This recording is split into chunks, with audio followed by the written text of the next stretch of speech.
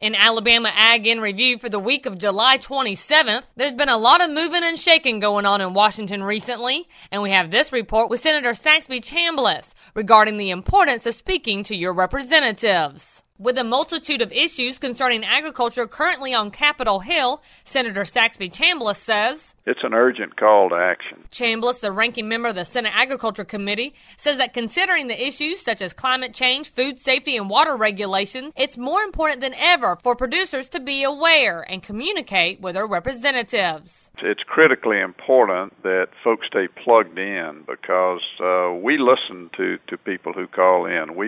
We read emails and we get reports from our staff on a daily basis about what people are interested in and what they're saying when they're calling in. So I just can't overstate the importance of communication by your listeners, irrespective of what state they live in, with their members of the House and members of the Senate on these agricultural issues that are important to them. Senator Chambliss adds that rural representation is shifting. We're having fewer and fewer truly rural legislators that are serving our country today. In the Senate, every state currently has a large agricultural segment that's represented by a senator, but Chambliss notes that could change. We take a census every 10 years, and the congressional districts are changing based upon the population in each state. And we're going to see more and more congregation of people in metropolitan areas, which means that rural congressional districts across the country are going to become fewer and fewer. That means we're going to have more metropolitan members of the House of Representatives and fewer districts that are really considered agriculturally oriented districts. Some current legislation working through Congress with agricultural implications include the American Clean Energy and Security Act and the Clean Water Restoration Act. Speaking of the Senate, Randall Wiseman has this report. There's a group of senators asking U.S. Ag Secretary Tom Vilsack to make changes to the livestock indemnity program. Iowa's Chuck Grassley is one of those, as he said some of the rules failed to follow basic common sense. Example, non-adult beef animals are separated into weights ranging less than 400 pounds and 400 pounds or more.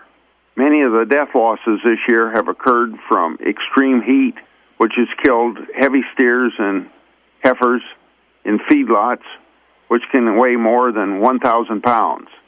However, the weight class of 400 pounds and above would not come close to covering a 75% market value payment for livestock in these higher ranges, which are close to market weight. Grassley believes if the program is administered correctly, it can take care of producers. We need this division between light and heavy increased, so that when a 1,200-pound steer dies from heat, there's going to be reimbursement according to what it's worth. He said the letter will encourage USDA to utilize monthly or quarterly price points to more precisely determine fair market value payment rates for lost animals instead of setting payment rates based on nationwide prices for the previous calendar year. And as we wrap up for this week, Everett Griner lets us know that farmers still grow more than food.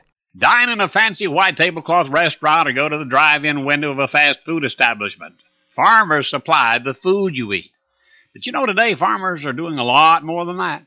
Cups, plates, forks, spoons, they're now made from farm-raised products.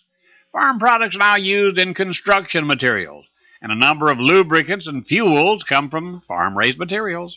In fact, there are 3,700 items in use in this country today that's what's listed as bio-based products, from cleaning fluids to soy oil lubricants. The federal government keeps a list of this stuff, old and new, that replaces that once made from petroleum. And now listen, a cup or a plate or a fork made from a corn-based product will disintegrate in 6 to 9 months. One made of plastic will endure for 500 years. Yes, it's good for farmers, but it's better for the rest of us. And remember, you can find these stories along with all the week's Southeast AgNet reports on our website at southeastagnet.com. I'm Julie McPeak with Southeast AgNet's podcast.